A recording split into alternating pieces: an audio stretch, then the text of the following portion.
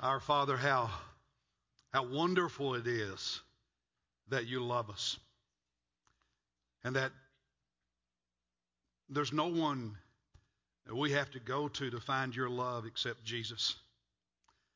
That He speaks to us, He offers forgiveness, and He's with us. And we worship Him. We worship Him this morning and Him only. And we ask that everything we do bring honor to Him. We ask that as He's lifted up, each of us in this room are drawn closer to Him. We pray for those who are struggling, spiritually, struggling with confidence in their relationship with you, who doubt their salvation. We pray for those who know they're lost and going to hell if they die. Father, we pray that when this morning is over, every person in this room will know without any doubt they have committed their lives to Christ and received His forgiveness and His salvation. In Jesus' name we pray. Amen. Well, this morning we're continuing this teaching series on the 500-year anniversary of the Protestant Reformation. We're going to focus on Jesus. That is all about Jesus. We don't need anyone else. We don't need anything else. It's all about Jesus. And I invite you to open your Bible with me, please, to the Gospel of Luke, chapter 22. Now, a little differently this morning, we're not going to come to that passage until the very end of the sermon. But I want you to be ready, because when we get to it, we need to get to it fast. So Luke 22, there will be some other verses on the screen we'll look at before then. I'm going to invite Todd Robotelli to come up, and we're going to talk for a few minutes as we begin the message this morning, because God did a miracle in his life last weekend. He really did. Todd went on a dig retreat, deeper intimacy with God. That's a small number of men that go away for a weekend, and it's an invitation from some of our men's ministry leaders. And they pray, who does God want to go on that next retreat? Just a small group. And they just dig deep. And while he was there this weekend, and he's been a member here. How long have you been a member of this church, Todd? 16 years. All right, 16 years. But as you're going to hear, he was struggling spiritually and had no confidence in his salvation. On that dig retreat last weekend, he gave his heart to Jesus, and he was baptized in the river up there in the mountain. So give God a hand for that. And so we're going to talk a little bit and talk to us a little bit, Todd, about what was missing, what your struggle was. Describe what was going on in your life before the retreat. Like I said, I've been a member here 16 years, and somebody said we were just doing church. Just come to church, pray, hey, leave, everything's great. Yeah. And then you start your week and everything's not great. So just kept coming to church, and I was missing out on stuff. And I seen other people, how they were living and how they had Jesus in their lives, and they're still smiling and up here doing what they do. Yeah. And I was missing all that. So. What were some of the things that were going on in your life or going on here at church that God started, getting your attention with? I've been thinking about this all week, especially after we talked. One thing that really hits me is seeing our pastor, David Mitchell, what he went through losing a child, and he still gets up here, and he can praise the Lord. I'm like, how is that?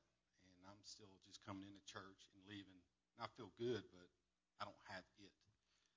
And then I know there were a couple of events recently. For instance, Matt Greer shared his testimony, yes. Kind of similar to yours, Yes. Baptized young, and realized he really wasn't a Christian, went through that struggle, and then Right. made a profession. Talk about that Sunday and what you did in response to that. Matt Greer got up here, never met the man before, and he said that, he was baptized younger, like I was, but I was still lost.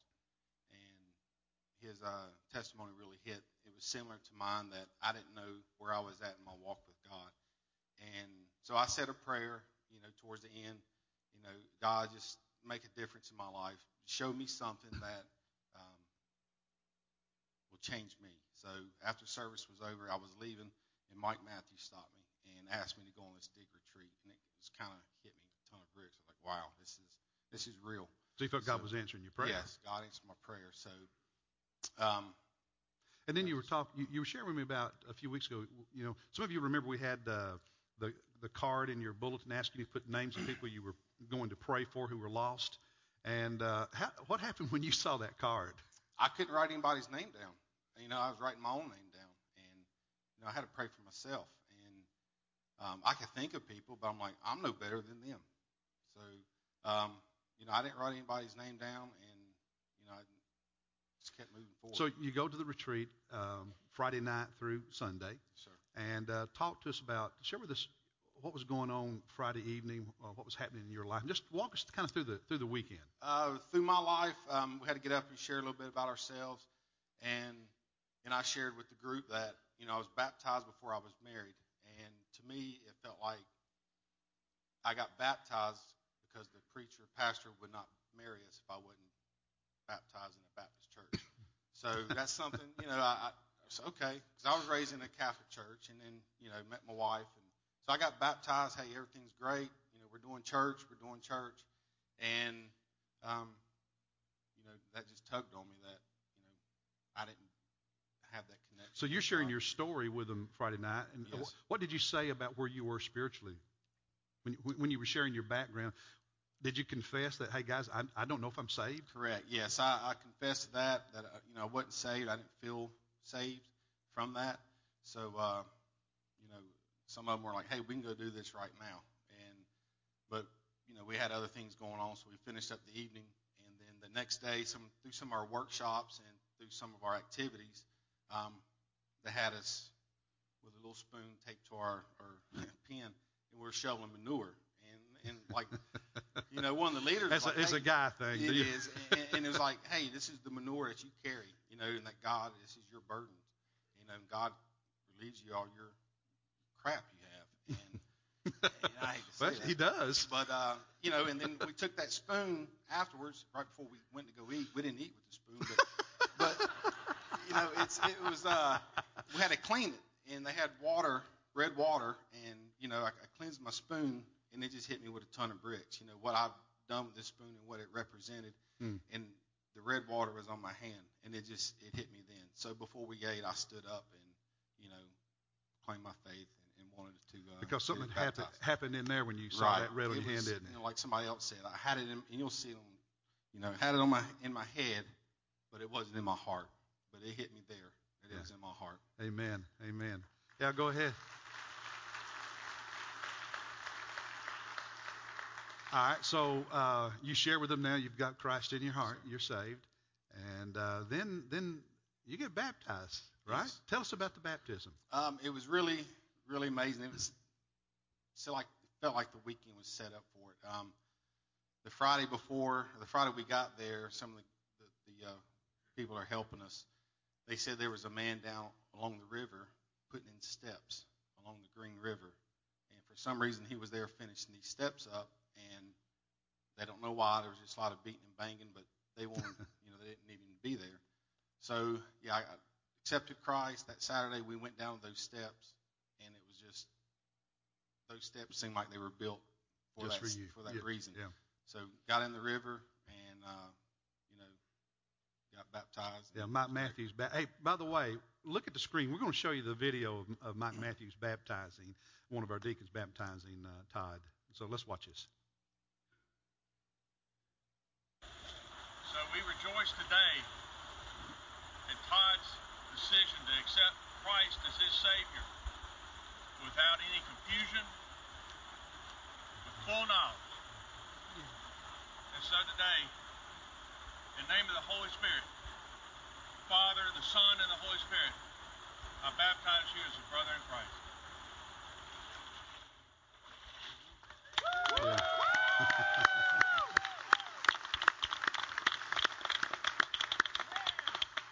All right.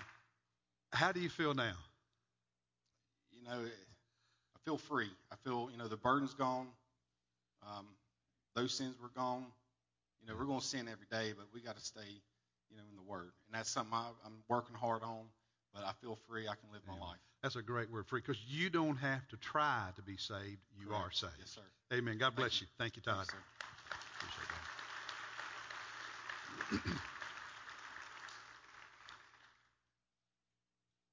We talked last Sunday morning how Martin Luther, who's the central figure in the Protestant Reformation from the 1500s, struggled with the very same issue Todd was talking about. Not knowing that he had a relationship with God, wanting it so much. And the truth is, there are a lot of really good people who go to church all the time, doing their best to be a good Christian, but they don't have any confidence in their relationship with Christ. They don't feel confident that they're saved. They're trying, but there's no freedom, there's no peace, and they just feel like something's missing. They don't understand the personal relationship. They've never experienced it. They've got church. They have religion.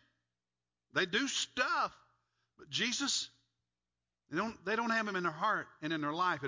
And that's what Luther struggled with during his years as a monk and his years as a professor at the university in Wittenberg and the pastor of that parish church. All of these things he was doing to try to find peace with God. And nothing he did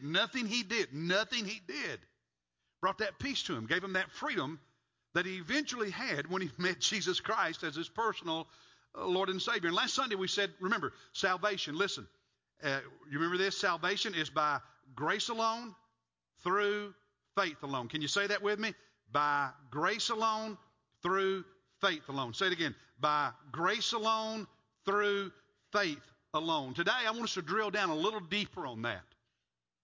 Because grace and faith are all centered in Jesus Christ. And so I want us to look at some Bible verses on the screen. We're going to read them in unison, then I want to talk about them a little bit and help you understand this just a little bit better than maybe you already do. The first one we looked at last Sunday, but let's look at it again, John 3:16. Say it with me, church, in unison. Let's read it together. For God so loved the world that he gave his only begotten Son, that whoever believes in him shall not perish, but have eternal life. That's the New American Standard Translation. All you King James folk want to say everlasting life, didn't you? That's how I learned it too. But notice, it's all about love. That's what grace is. God's love for us. A love we don't earn. It is unmerited. The word grace, unmerited favor. The favor God gives us, and we don't do anything to merit that grace. Anything to earn that love. Keep that in mind because that's an important point. And because God loves us, he gave. That's what love does. He gave his Son. He gave out of generosity, out of compassion, out of love. And says, if you believe, if you have faith, if you trust, then you don't have to worry about perishing. Because instead, I'm going to give you eternal life. Let's look at another verse, Acts 4:12. Read it with me in unison, church. The Bible says, and there is salvation in no one else, for there is no other name under heaven that has been given among men by which we must be saved. Now notice what it says there. Salvation. Being saved from our sin, the consequences of our sin, the penalty of our sin, the punishment of our sin, being rescued from it. Remember that because that's an important point. It's found nowhere else and no one else because there is absolutely no other name that's been spoken on planet Earth other than the name of Jesus, through whom you can experience salvation. If you're going to see heaven, must experience salvation. Christ is the only answer. It's him and him alone. Again, our focus this morning, Jesus. Jesus alone. Just like it's by grace alone, through faith alone, it's in Jesus alone. He's the only one. Another passage, John chapter 14, verse 6, Jesus speaking here. Read it with me in unison, church. Jesus said to him, I am the way and the truth and the life. No one comes to the Father but through me. Jesus saying, I am, using, he's really going back to the Old Testament and using the sacred name of God, the God of Israel, Yahweh, I am. When he said, I am, everybody in that audience knew what he was saying, that he was God, that he was divine. And he said, as such, I alone am the way.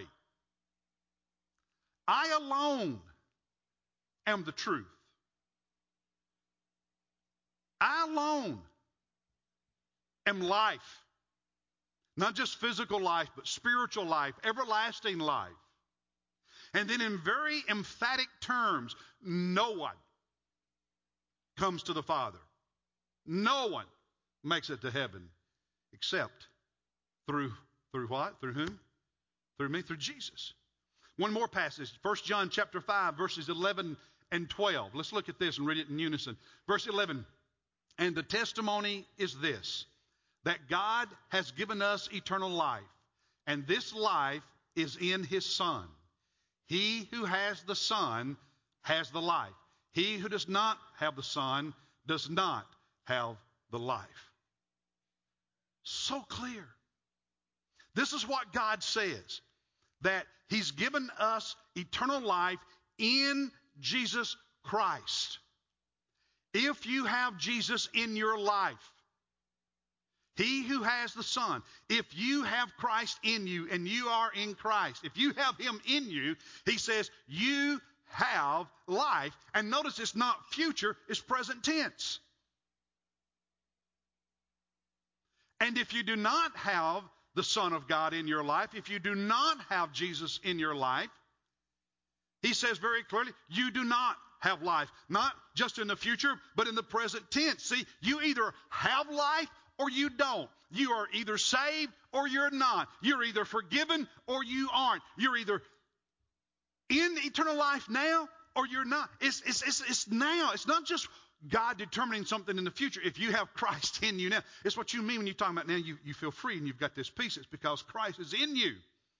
And he's already brought all of those gifts.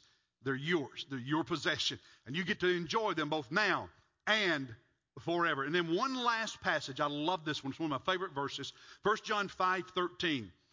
Notice what he says. Read it with me, church. These things I have written to you who believe in the name of the Son of God, so that you may know that you have eternal life. The verses we read a moment ago are the verses immediately before this. He's saying that everything that's written in Scripture has this purpose, so you can know.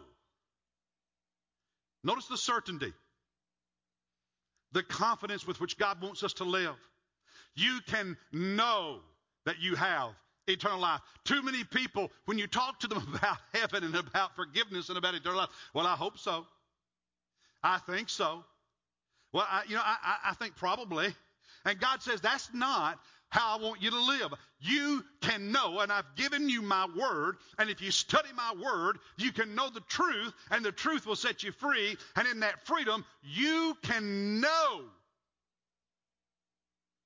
you have eternal life.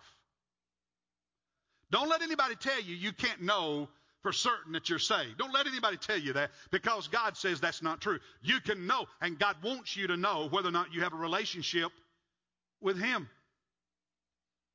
But did you notice the commonality in all of those Bible passages?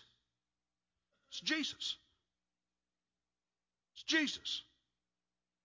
It's all about Jesus. It's all about knowing him. It's all about loving him. It's all about Jesus. But so often in life, we as human beings make it Jesus plus something. Jesus plus me and some things I do. Jesus plus me and my accomplishments, my religious activity, my participation in tradition and rituals and etc. Me and plus it's Jesus plus my family heritage and all the years I've been in church. It's Jesus plus me in some way. Something I do. We as human beings do that all the time because on some level, our pride does not want us to acknowledge that we are absolutely 1,000% completely dependent on someone else to save us. We like to think that somehow we contributed to it. Now, it may be mostly Jesus, but I did a little bit. And God says there's not one thing you can do to save yourself. It's all Jesus. It's all Jesus. It's all Jesus. It's not Jesus plus anything. It's not Jesus plus anyone. It's just Jesus and Jesus alone. But this tendency to make it Jesus plus me, Jesus plus something I do, Jesus plus something else is not new. It's always been that way among human beings because of our pride. In the Middle Ages, when the Reformation occurred, it was a significant problem in the church in Europe, in Catholicism. Jesus plus other things. And a couple of things in particular were a real problem that God used to get Martin Luther's attention and bring us back to a clearer understanding of Scripture and what it says about salvation. And one of those was the use of relics. Relics are simply things, physical, tangible things that remain from the past. And in religious circles, a relic is something that is a remnant, something that was connected as an item that is somehow associated with someone that's been declared a saint in the past. These super saints, these super believers that the church, the Catholic Church in particular, has declared to be saints. It could be anything from bones, body parts like a hair, personal possessions, whether it was a Bible, a book of prayer, a piece of clothing, anything that touched them. On and on. There are thousands and thousands and thousands and thousands of things thought to be relics. And when you venerate them, not really worship them, but when you honor them and venerate them, God gives you extra grace.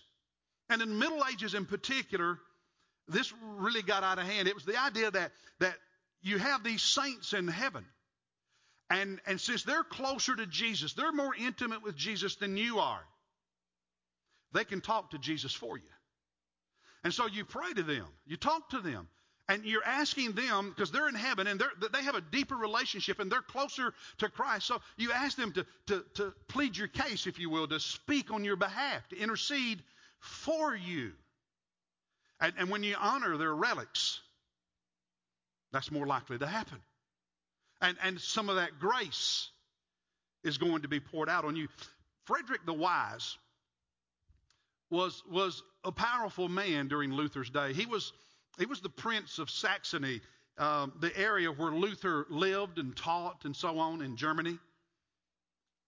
He's the one who started the university in Wittenberg, and after the Pope and the Holy Roman Emperor Charles wanted to execute Luther, Frederick was the one who protected him for a lot of different reasons. But Frederick the Wise, because he was a very devout Catholic religious guy who eventually came to believe most of what Luther said, but he had this massive collection of over 19,000 relics. Because if you possess these and you honor them, somehow there's extra grace given to you and you can get out of purgatory a little bit earlier.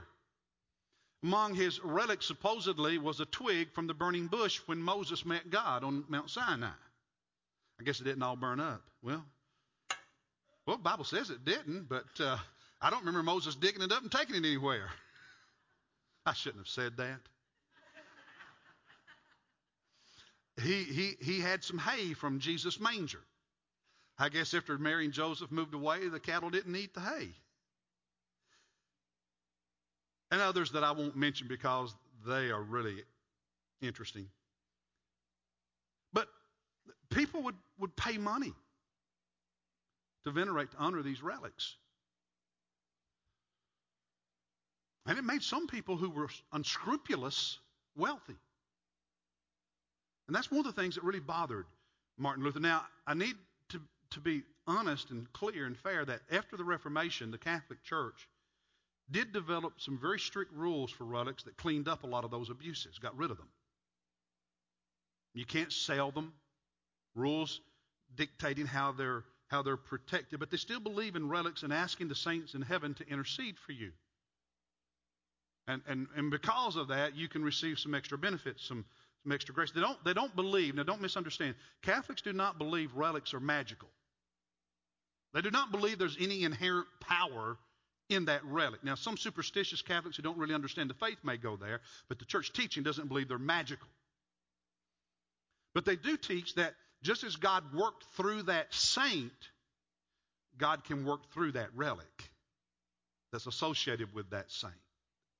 And if you honor it, venerate it, then there are special benefits that can come to you, blessings and cures and so on. So it's more than just remembering something and an inspiration. It's a little bit more than that. But Luther was troubled by all these relics that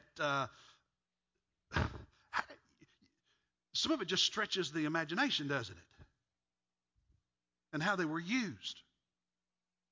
And so it's like you're putting something in there that you need these things to help you encounter the grace of Jesus. Another thing that really troubled him was indulgences and purgatory. Bothered him deeply. Now, the Catholic Church still teaches indulgences and purgatory. They cleaned up some of the abuses again of the Middle Ages. But the belief is that most people don't go directly to heaven. You may not be bad enough to go to hell, but you're not good enough to go to heaven. And thus purgatory. Your sins are forgiven, but here's what you have to understand. And this I think that's where some of us are. We may not think of ourselves as Catholics, but if we're not careful, we think the same way without knowing it sometimes.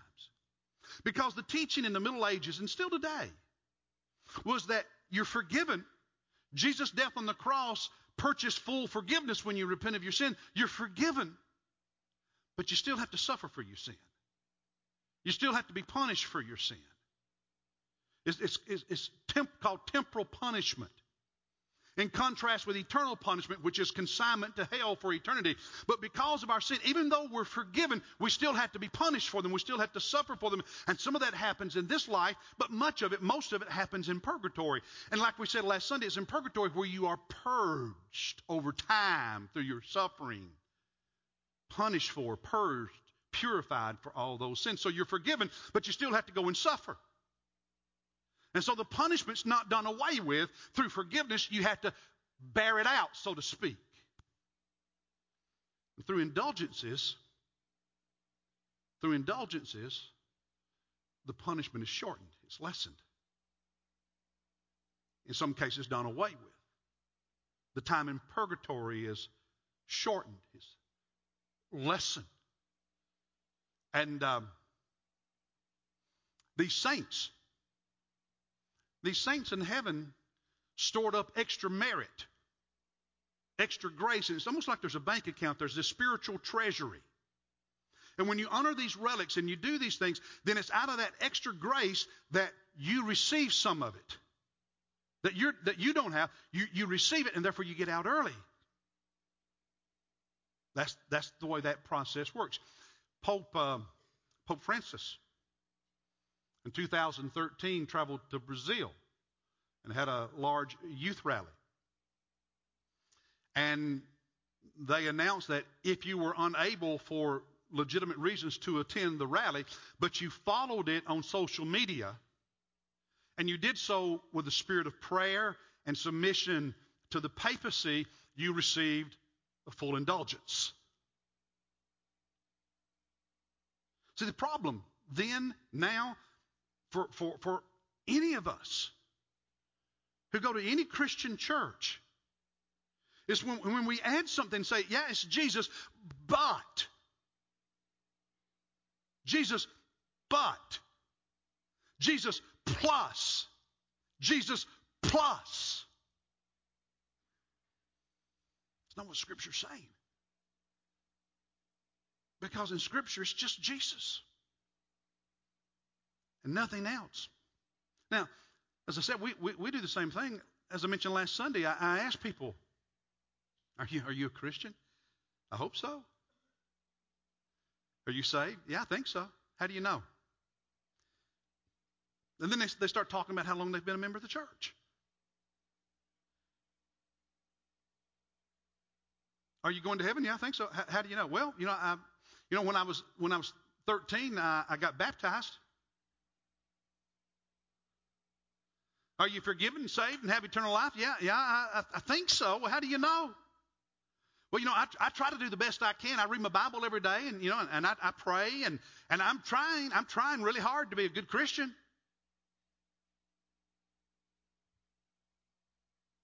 See, you see what we do?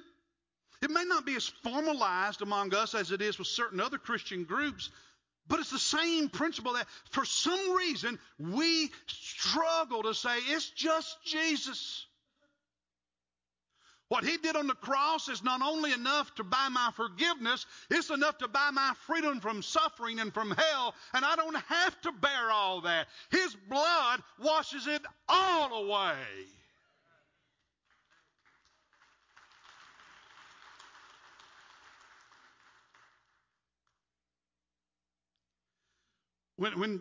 Now we're coming to Luke, so are you ready? When Jesus was crucified, two thieves were crucified with him. You remember that? He's in the middle. And one of those thieves starts attacking Jesus on the cross. He's on the cross, and Jesus is on the cross, and he's hurling abuse at Jesus. He's criticizing Jesus. He's laughing at and making fun of Jesus. What a way to die. Some people are fools to the very end. And he was. But the other thief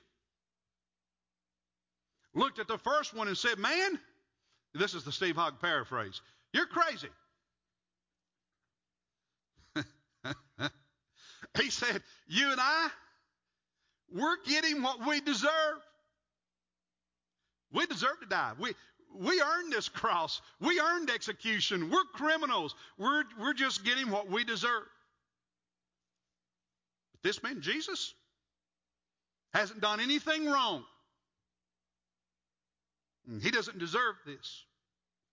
And then that thief, in Luke 23, verse 42, looking at Jesus, notice what he did. He said, "Jesus," what did he say, church? When you come into your kingdom. When you come into your kingdom. Jesus answered in verse 43, "Truly I say to you, when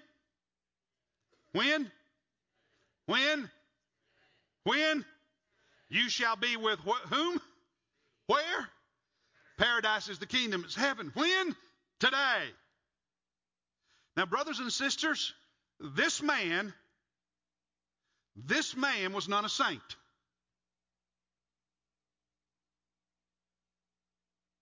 This man was a criminal.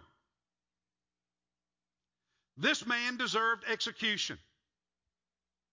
This man did nothing good.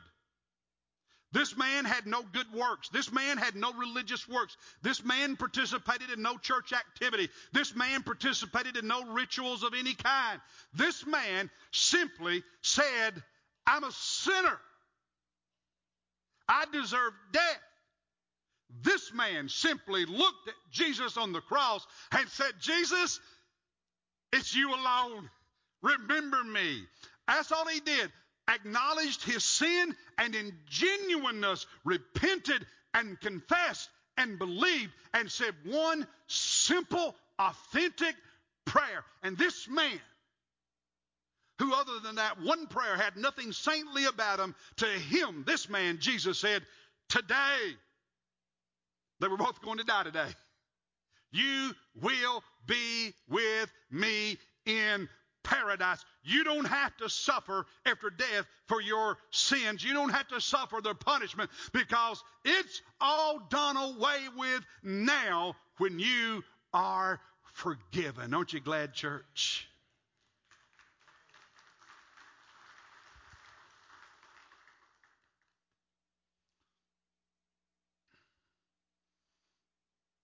You ever watch these amazing people do their act, the trapeze? You ever watch that? Isn't it? Any of you want to do it? I think I want more than one net down there below to catch me. But in that photograph, you have two people. One is called the catcher. The other one is the flyer. The catcher is the one whose feet, knees, legs are still attached to that bar. He's always there. He's the one that catches. The flyer is the one who lets go and flies through the air. Now, here's the thing. Which one, because, they fly and they connect arms, right? And fly together. Which one grabs which one? Do you know? The flyer does not grab. The flyer, the one who lets go of the bar and just lunges out into the open, just simply places his or her arms out to be caught. The catcher grabs. The catcher grabs. Because if both of them try to grab, they're more likely to miss.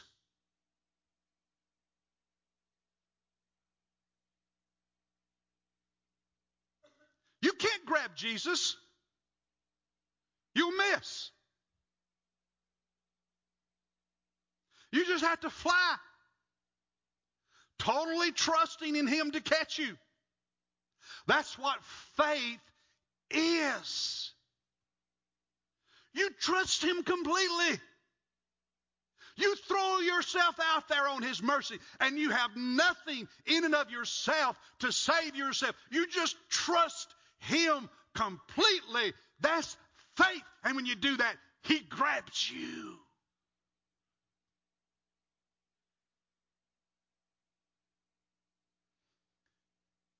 Have you ever thrown yourself out there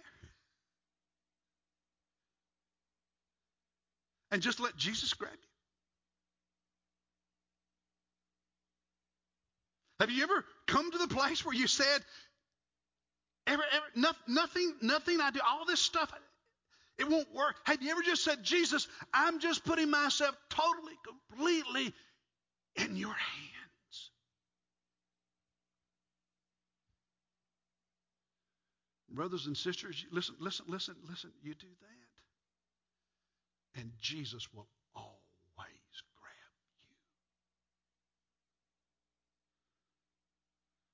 So let's add to that statement. I want you to say it with me.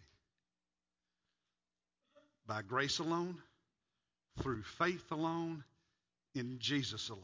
Say it with me again. By grace alone, through faith alone, in Jesus alone. One last time. By grace alone, through faith alone, in Jesus alone.